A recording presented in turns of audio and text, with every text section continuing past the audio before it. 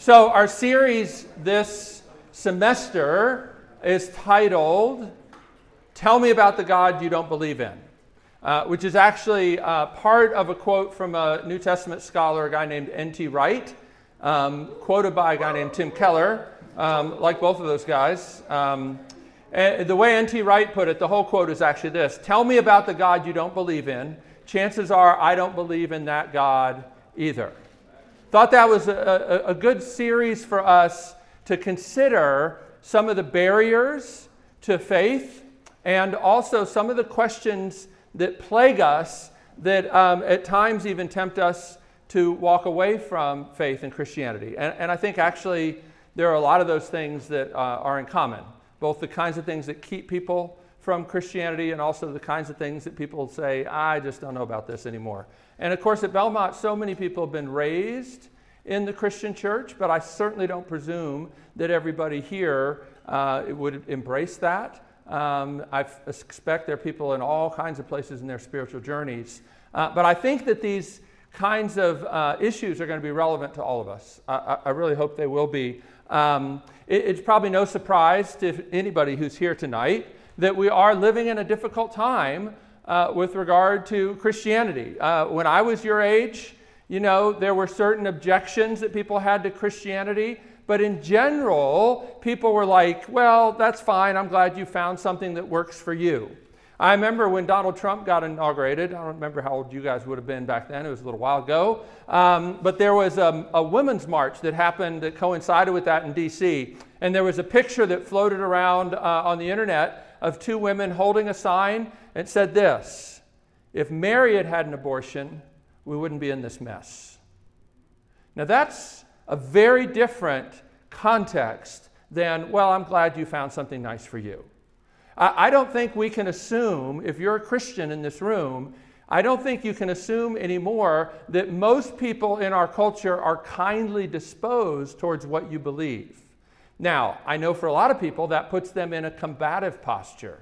I don't think that that's what we should be doing either, but I do think we need to look and we need to listen to these sorts of things, not just because of people outside of the family of faith, but even for those inside, because these are issues that we have to talk about. And so we will this semester. Now, we want RUF to be a place where both the Bible and your questions are taken seriously.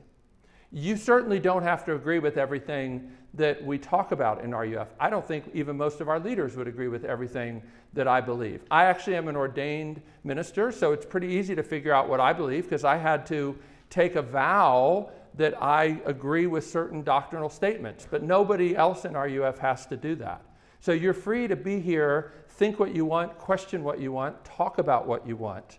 And so as we look at this passage tonight, the reason I wanted to start with this, because there are a lot of common denominators in the stories I've heard. I've been doing RUF at Belmont for 28 years, right? So in 28 years, there are a lot of students that I love dearly over the years that have turned away from the faith. And often I am privileged and honored to be able to hear their stories. And there are certain common denominators to these stories that I think we will hit on as we go through this semester. I believe this text tonight in Isaiah 50 is a good place to start because Isaiah 50 is written to God's people, Israel. It speaks to them at a time when they are in the exile. Now, if you haven't taken Understand the Bible or read the Bible much, you need to understand that the most devastating thing that happened to God's people in the Old Testament was being sent away from the Promised Land into exile.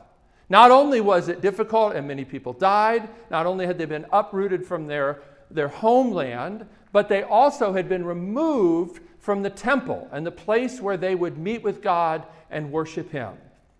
Most of you today don't think you need to have a particular place where you can meet with God and worship Him, right? But for the Jews, that was a really big deal. So not only had they lost their land and their homes, they'd been uprooted, but it had thrown a big wrench into even the question of how can we know God, how can we speak to God, how can we worship God. Okay? So this is a passage that speaks to them in the midst of this horrific experience that raised all kinds of questions for them about God. Who is he? What is he like? And how does he treat the people that he calls his own? You see, to be human is to be narratival. We have story-shaped holes, story-shaped souls that are always trying to find meaning in what we're experiencing. All humans do this. The problem here in Isaiah 50, and I think the problem with a lot of people, a lot of us as we struggle with Christianity, is sometimes we construct a narrative based on incomplete information and jump to quick conclusions. Again, I don't want to be disrespectful, but I hope that this passage will be a way for us to ponder and consider whether some of our barriers to faith might actually be a result of a quick conclusion when we may actually need to stay curious to what God might be doing. And that's that hymn, I ask the Lord that I might grow, is a hymn that's encouraging that. And I always tell people, like most people would say, yeah, I think the guy that wrote Amazing Grace understands Christianity. I mean, it's only the most popular hymn of all time, right? We're coming up on the 250th anniversary of that hymn, by the way, actually. And yet he also wrote this hymn, I Ask the Lord, that is in virtually no hymnals and is rarely sung today. But it's also a very important hymn that, like Mikey said, raises the question about what do you think about God? What do you think he's like? What do you think you can expect from him? And for many people, I'm afraid to say, particularly people raised in good Bible-believing churches, they've put God in a little box, and they often think of him more like a vending machine than a person. A vending machine who, if you put in obedience and doing the right things, you get this predictable result and the kind of life you always wanted. And when we sing a song like that, it challenges that and says, actually, God might be doing something confusing out of his great love for his people. And Isaiah 50 is in line with that as well.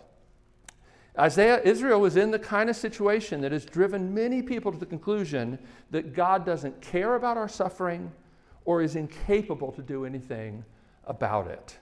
So I want us to read this passage. And then we're going to go through this. It's Isaiah chapter 50. If you have a Bible on your phone, I'm going to read the ESV. It's not a long chapter. It's only 11 verses. Follow along. Thus says the Lord, where is your mother's certificate of divorce with which I sent her away? Or to which of my creditors is it to you whom I have sold you?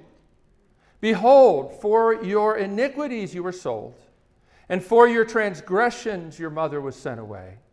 Why, when I came, was there no one? Why, when I called, was there no one to answer? Is my hand shortened that it cannot redeem? Or have I no power to deliver? Behold, by my rebuke I dry up the sea. I make the rivers a desert. Their fish stink for lack of water and die of thirst. I clothe the heavens with blackness and make sackcloth their covering. The Lord has given me the tongue of those who are taught, that I may know how to sustain with a word him who is weary. Morning by morning he awakens. He awakens my ear to hear as those who are taught. The Lord God has opened my ear, and I was not rebellious. I turned not backward. I gave my back to those who strike, and my cheeks to those who pull out the beard. I hid not my face from disgrace and spitting. But the Lord God helps me. Therefore I have not been disgraced. Therefore I have set my face like a flint, and I know that I shall not be put to shame. He who vindicates me is near. Who will contend with me? Let us stand up together. Who is my adversary? Let him come near to me. Behold, the Lord God helps me. Who will declare me guilty? Behold, all of them will wear out like a garment. The moth will eat them up. Who among you fears the Lord and obeys the voice of his servant? Let him who walks in darkness and has no light trust in the name of the Lord and rely on his God. Behold, all you who kindle a fire, who equip yourselves with burning torches, walk by the light of your fire, and by the torches you have kindled, this you will have from my hand. You shall lie down in torment. Now, this is an interesting passage because it sort of like starts here and then it goes over here and you're like, what just happened? Let me give you a little orientation before we dig into it. So, first, God, through the prophet Isaiah, is speaking to his people in the exile.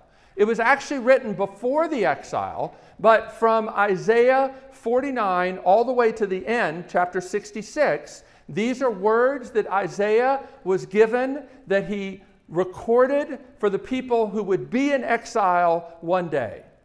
Isaiah himself actually, tradition says, was put inside a hollow log and sawn in two. Doesn't sound very pleasant. There's a reference to that actually in Hebrews chapter 11.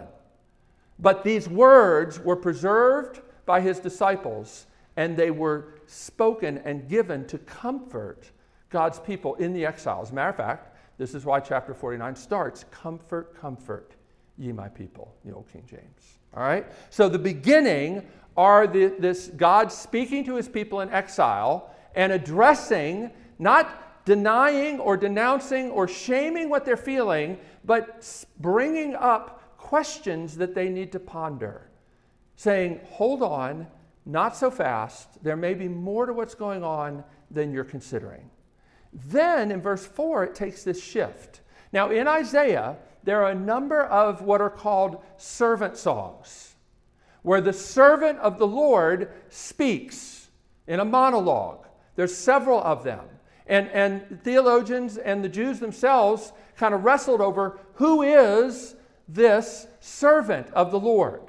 Christians believe that the servant of the Lord is Christ himself, and that is pointing to Jesus. And so we have first Isaiah speaking to the exiles, then we have Jesus speaking. And it's one of the ways we know that part of what God is saying to the exiles is, hold on, don't jump to quick conclusions because the story is not over yet and you can have no idea what's coming. I know you're in exile now, but this isn't the end of the story. And then it ends with another exhortation about how then shall we live in light of both what God has said through Isaiah and through what the servant has said to us. Let me pray, and then we will dig into this. Thank you, Jesus, for your word. We pray, Lord, that you would help us to behold wonderful things in your holy, inerrant word. Send your Spirit to that end, we pray. In Jesus' name, amen. So, as we look at this, I think what's interesting is the prophet gives voice to what they're feeling. And what he says is basically you're feeling divorced and you feel like you've been sold off. Now this is interesting. He doesn't deny this. He actually names what they're feeling, but then he raises some questions that would make them ponder whether what they're feeling is actually what's going on. See that? The people believe that they've been divorced from their God. Like I told you, they've been carried off into exile. They've been ripped away from their land. They are in a place where they feel like they're not even sure they can worship God. They can't offer sacrifices. The temple is nowhere near. And so they're in this incredibly difficult place that raises all these questions. They feel divorced. They feel like God has sold them off. To which God responds, not by saying, what are you, kind of buck up. Come on, suck it up. He doesn't say that. He doesn't deny what they're feeling, but he wants to put it in a context to help them understand what you feel is not actually the heart of what's wrong. Actually, it's your interpretation of what you're feeling that's the real issue. Now, this is really interesting. You might think that suffering in and of itself is a barrier to faith. But actually, it isn't. A lot of why it becomes a barrier to faith has to do with the narrative through which you interpret suffering. And I will tell you that the way modern people think about suffering is very different than the way people thought about suffering in ancient times. Now, that doesn't mean that they're right and we're wrong, but it should at least give us pause to say, well, not everybody thinks common sense the same way about suffering. You know, C.S. Lewis understood this phenomena, and particularly the way modern people think differently than most people in the history of the world about suffering. He explained this in an essay called God in the Dock, which I think is an excellent essay and worth reading. God in the Dock is about how, in the English court system, the defendant sits in a thing called the dock. This is where the defendant sits. So what he's getting at in this essay is how modern people, instead of seeing themselves as being the ones who have to answer to God, modern people have basically switched things around, and they think God is the one who has to answer for how he has ruled his world. We have put God in the dock. So here's the way Lewis puts it. He says, the ancient man approached God or even the gods as the accused person approaches his judge. For the modern man, the roles are quite reversed. He is the judge, God is in the dock. He's quite a kindly judge, mankind. If God should have a reasonable defense for being the God who permits war, poverty, and disease, man is ready to listen to it. The trial may even end in God's acquittal. But the important thing is that man is on the bench in the judge's seat, and God is in the dock.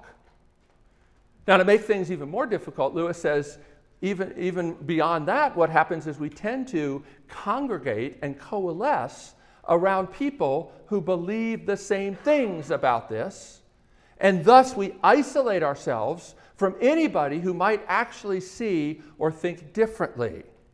It makes it even more difficult then, you see, to consider whether our interpretation is flawed. But the fact that not everyone thinks common sense the same way about suffering and about where God sits and where we sit should at least give us pause to question what seems common sense. And here's one of the things I want to say.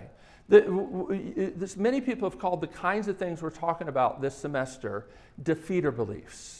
I don't know if you've ever heard that term. Here's what a defeater belief is. A defeater belief is a belief that you have that defeats other truth claims before they can even get out of the gate, before they can even be considered plausible.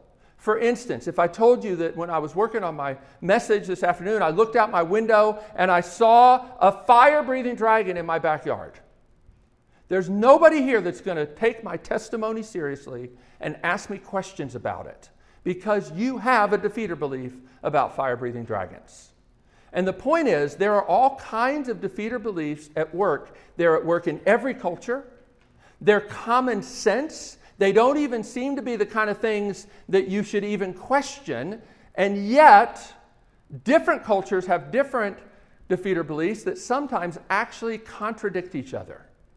And one of the most difficult things to do is to get these defeater beliefs up to the surface where you can actually examine them. That's what we're going to try to do this semester. Some of the things that just seem common sense to us need to be examined. And this is one of these. A good God could not permit suffering. For many people, that rules out even considering Christianity. And I hear these sorts of things in stories I've heard. Right? Now, I'm not going to fully address that tonight. What I'm trying to do tonight is to say, not so fast. The way that we need to deal with defeater beliefs is to say, hold on, they're not as common sense as you might think. But the only way to do that is to name them and get them to the surface. And that's what Isaiah is doing here. He's saying, you feel divorced, but hold on. If you were actually divorced, you would have a certificate of divorce. Now, that may not make sense to you, but if you understood Israel law, if you were going to divorce your wife, you had to write it out and give her a certificate of divorce. So God is saying, if you really were divorced, you'd have a certificate. Where's your certificate? In other words, he's saying, don't just jump to conclusions because of how do you feel. Do you actually have evidence for this? Similarly, you think you've been sold off. Well, let's ponder that for a second. Does God actually owe anybody anything? Is God in debt to anybody where he would have to sell off his precious people? No.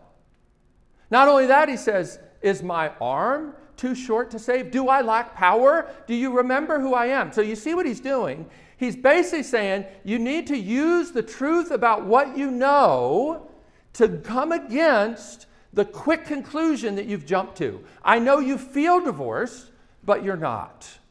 There's actually something else going on that explains your circumstances. And while you may think it's your circumstances that are the real problem, the reason the circumstances have made you feel like, or have made you conclude that you're divorced, is because of a narrative you have about God. And it's a narrative that's not true. Because God is not capricious. And God is not one who breaks his promises. Nor is God one who lacks power to save. But there is an explanation for why you're in the exile. The explanation is your sin. Now, this isn't all the Bible has to say about suffering, so please hear me. You are not to say anytime you're suffering, oh, it must be my sin. Nor are you to say that to other people, unless you have it written down in the Bible, okay? The Bible actually lays out lots of possible reasons why suffering might be happening, okay? And this isn't all the Bible has to say about suffering. But in this particular case, God says the reason that you are in exile is because when I came and I called for you, you didn't answer. And I don't know how you read those verses in verse 2, but I read that as the broken heart of God on display. Why was there no one when I came, when I called? Why was there no one to answer? Did you believe that I couldn't save? Did you believe that I lacked power? Did you believe that I didn't care or I was incapable of doing something about it? Why didn't you answer me when I called? You didn't heed my call. And rather than the exile being proof that I've abandoned you, actually, the situation was so severe. Your turning away from me was so grievous to me and destructive for you that I had to use one of my greatest tools, confusion, even if it threatened to make you wonder what in the world I'm doing. Sometimes God has to use strong medicine. And he does it because he's a good God. He knows that when we put our trust in things other than him, it ultimately breaks us and wounds us. And he loves us too much to just let us run headlong into disaster. And sometimes he brings confusion into our life. This is what I meant about I Asked the Lord and that song. You know, there's one line in there that we actually changed, and I wish we hadn't. But there's a line in that hymn that said, "Blasted my gourds."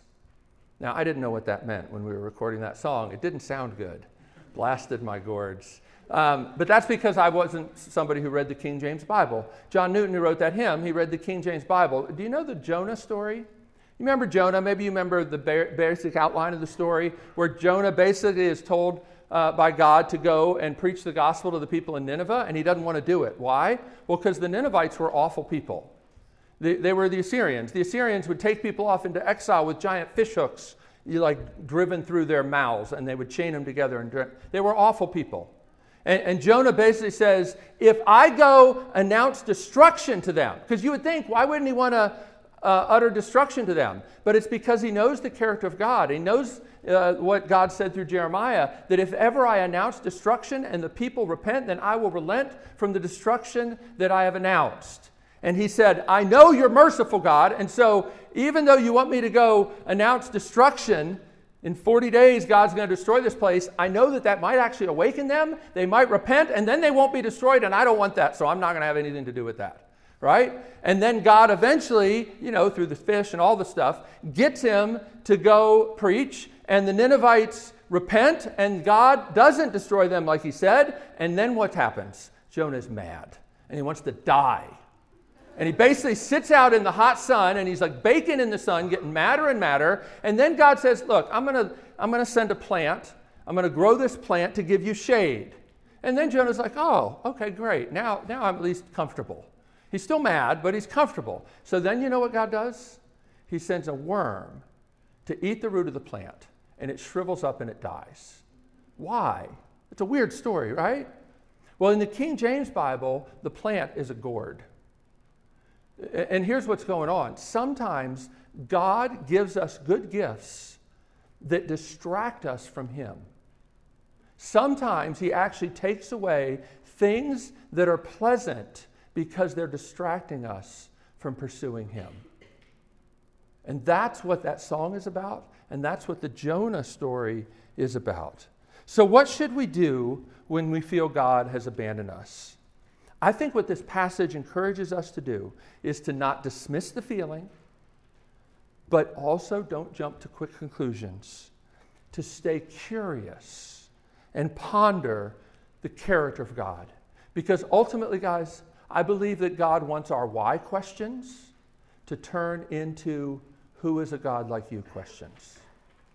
I think if you ever went whitewater rafting or canoeing or tubing, and you kind of see those little eddy currents where you can kind of spin around and not actually get downstream. Sometimes you get caught in them. That's what why questions can become like sometimes. I'm not saying that they're inappropriate, but sometimes you can just circle round and around and around and never get to who is a God who loves his people enough to even bring confusion, to even make them want to curse his name because he loves us so much that he won't let us live oblivious to him and his ways. Who is a God like that? I mean, I like people to like me. God seems to love us enough that he doesn't always need us to like him. That's a pretty amazing thing. So often, I think that is what God's doing. This is a passage that's so important because it shows us that God might be doing something we don't yet understand. This is a passage that points us to the character of God, but also to one of the greatest reasons we have for not jumping to quick conclusions, and it's this. Ultimately, Israel in the exile, and even you here tonight, are in the middle of a story that's not yet over. The reason we should never jump to quick conclusions and think we figured out what God is doing, and especially then decide that we are not interested in him because we don't like what he's doing, the reason we need to resist that and stay curious is because we're in a story that's not yet over. It was true of Israel. It's still true of us today. Look at this. This is the whole section that it goes to next. The servant speaks. And the servant speaks in ways that we who live on the other side of the cross can look back and say, oh my gosh, they had no idea what was coming. But this whole section is filled with passages that the New Testament references to Jesus. Let me show you a few of them.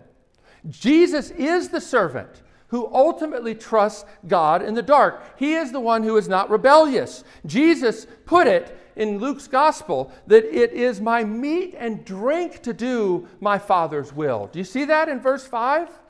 Right? Morning, but the Lord God has opened my eyes. I was not rebellious. I turned not backward. That is the words that Jesus said about himself. Why is this good news for us? Because our salvation has been secured for one who did all that was required perfectly and from the heart. The servant is the one as well, in verse 6, who suffers humiliating persecution, giving his back to those who struck him. His cheeks to those who pulled out his beard. Ultimate humiliation for a Jewish man. And yet he doesn't shrink back from taking it. It goes on. He is the one who is sustained by his trust in the sovereign Lord. In verse 7, here it's the word, Lord God is the word Yahweh. It's the covenant personal name that God had revealed to his people. And do you know the Gospel of Luke has this little phrase several times? It says that once the disciples understood that he was the Messiah, you know what it says? It says that at that point he set his face like flint toward Jerusalem to die. Verse 7, right? I am the one who've set my face like a flint. This is all about the story that is not yet finished. The reason you can trust God even in the exile is because they're part of an unfolding story, a story that is going to be greater than they could ever imagine. He will also endure a trial of false accusations. But ultimately, he trusts the word of the Lord in the dark. Do you know what Jesus did on the cross? The first words that we have recorded, my God, why have you forsaken me? Do you know that that's a quote? That's verse 1 of Psalm 22. Do you know what else Jesus says from the cross? It is finished. But it is finished, the Hebrew third person can also be he has done it, which is how it's usually translated in most English translations. So you have Jesus, the Gospels record, quoting the first verse and the last verse of Psalm 22. What is Jesus doing on the cross? He's meditating on a psalm that utterly contradicts what he's experiencing.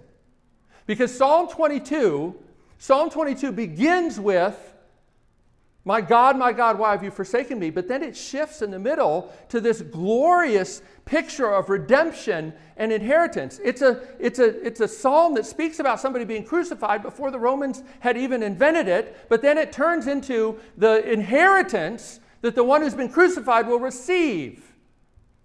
Amen. Hope. He's meditating on the hope that absolutely contradicts what he's experiencing. Who trusted the Lord in the dark? Trusted his word? Jesus did. He holds on to a scripture that utterly contradicts what he's experiencing and his feeling of being forsaken. He trusts God's word in the dark. If you had been there on that first Good Friday watching the crucifixion, it would have looked like God wasn't working at all. But we know, like the people in exile who thought that God was abandoning them, we know that God was doing his greatest work. Let me just conclude with this. How does this empower us to trust God even in the dark? When we have no light, we need to take what we do know of God and use it to do battle against our fear and our unbelief. Derek Kidner, a great Old Testament scholar, said, the fear of God is the fear that puts all other fears in their place. Now, it doesn't mean being afraid of God. Psalm 130, verse 4 said, because with you there is forgiveness, therefore I will fear you. Fearing God is not being afraid of him. And that's why I said that verse that we opened with, Isaiah 54, is so important. Our Maker is our husband. God is not just the one who made us and says, here's how I made you to live, which he does graciously tell us how we are to live. But then he also says, I'm the one who marries myself to you. If you grew up in a church that made you feel like the only kind of reason God would have a relationship with you is so you could be on his team and serve him, and you've missed that God loves you passionately and wants to marry himself to you, then I'm so sorry. But I know a lot of people that have grown up feeling like God is just a cosmic killjoy who just tells us what to do, like Santa Claus checking his list, who's naughty and nice. That's not the God I believe in. If you don't believe in that God, good. Because the God I believe in, the God of Israel, the God of Isaac, Abraham, and Jacob, is the one who's our maker and our husband, right? And we have to learn how to use what God has revealed about who he is and stay curious, pondering what he might be doing. Let me just say this last thing. Paul references this passage as well, the Apostle Paul in Romans chapter 8. Did you recognize some of these verses? Who will condemn me? It's Christ Jesus who has died in my place. This story is the passage that Paul looks to. You know, people say that the Gospel of Romans, the book of Romans, is like the Himalayas, and chapter 8 is like Mount Everest. It's really one of the most encouraging chapters in the entire Bible for those who know Jesus. And it's all based on this passage. This passage. Why was Paul so convinced that we could have a relationship with God where we would never be put to shame, where we would never be abandoned, where nothing would separate us from the love of God? Because that is what he declares so boldly in Romans 8, only because Jesus was abandoned and trusted God even in the midst of it for his people. And that's the story we gather to enter into every week when we worship. If you go to church, that's the story that you enter into every time you partake of the Lord's Supper. It is the story that should forever give us pause when we think we've figured out what God is about. Because God is the most surprising of gods. How could we have ever imagined that he would give his only begotten Son for people who had spit in his face? How could we have imagined that somebody like Jesus being persecuted, being tortured unjustly, would say to his own Father, Father, forgive them, they know not what they're doing? That's the God we have. That's the God that gives me perseverance even in the midst of not understanding what he's doing. That's ultimately what we need, is to have our eyes open to see Jesus more beautiful and believable, that would give us pause to say, yeah, I got God figured out. You don't have God figured out. Neither do I. And there are so many things that make me want to turn back from following God. There really are. But how can I when I see Jesus and who he is and what he did? Let me pray, and then we're going to close with one more song.